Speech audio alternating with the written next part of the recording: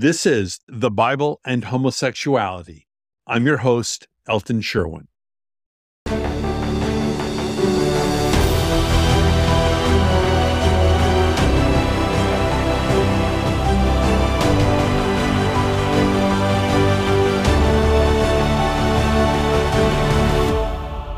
In this episode, we discuss the second clobber verse that has been used to condemn gay men, despite the absence of any gay men in the story. Episode 2, The Murder of the Levite's Concubine. I'm Elton Sherwin, your host for this series, and I am delighted that you have joined us. This story has parallels to the story of Sodom and Gomorrah. A Levite has retrieved his runaway concubine. Some Bible commentators say second wife. On the way home, he enters the city of Gibeah in Benjamin. And in the town square, an old man invites the Levite and the concubine to stay at his house. The Levite accepts. Later, at the old man's home, and here we pick up the story in the book of Judges. While they were enjoying themselves, some of the wicked men of the city surrounded the house. Pounding on the door, they shouted to the old man who owned the house, "Bring out the man who came to your house, the Levite, so we can have sex with him." Judges chapter 19 verse 22. In both stories, this one and the story of Sodom and Gomorrah, travelers are offered hospitality. Then, gangs of men pound on the door demanding to have sex with the strangers. The gangs are then offered the homeowners' virgin daughters to rape instead. From chapter 19, in the book of Judges. The owner of the house went outside and said to them, "No, my friends, don't be so vile. Since this man is my guest, don't do this outrageous thing. Look, here is my virgin daughter, and his concubine. I will bring them out to you now, and you can use them, and do to them whatever you wish."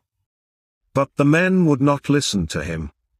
So the Levite took his concubine, and sent her outside to them, and they raped her and abused her throughout the night.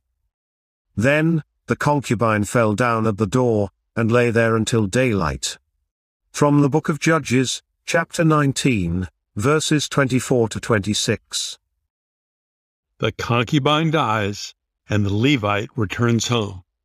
Then the Levite, he took a knife, and cut up his concubine, limb by limb, into 12 parts, and sent them into all the areas of Israel. Judges 19:29. This starts a civil war between the tribes of Israel. The story takes many dark twists and turns and consumes 2 more chapters in the book of Judges.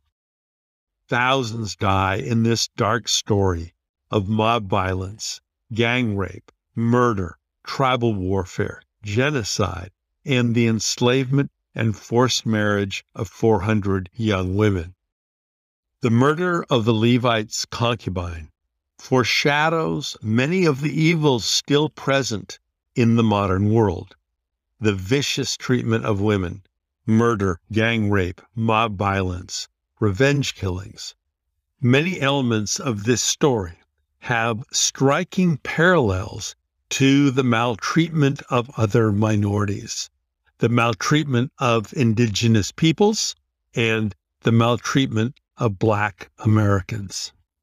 In this story, we learn God dislikes the abuse of women, the maltreatment of travelers and foreigners, gang rape, revenge killings, tribal warfare, indiscriminate killing, and mass murder. As in the story of Sodom and Gomorrah, we see the unbelievably low status of women. The homeowners in both stories offer their own virgin daughters in an attempt to deflect the mob and protect the visiting men.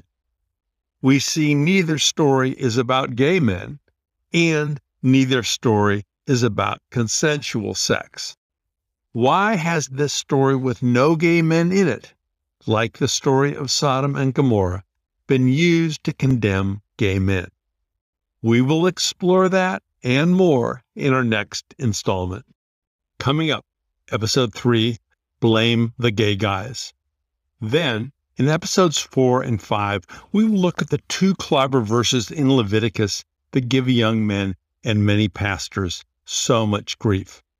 Then, in Episodes 6 and 7, we will see what Jesus actually said about sexual minorities. A lot more coming up. This is Elton Sherwin, and I am excited that you have found this series.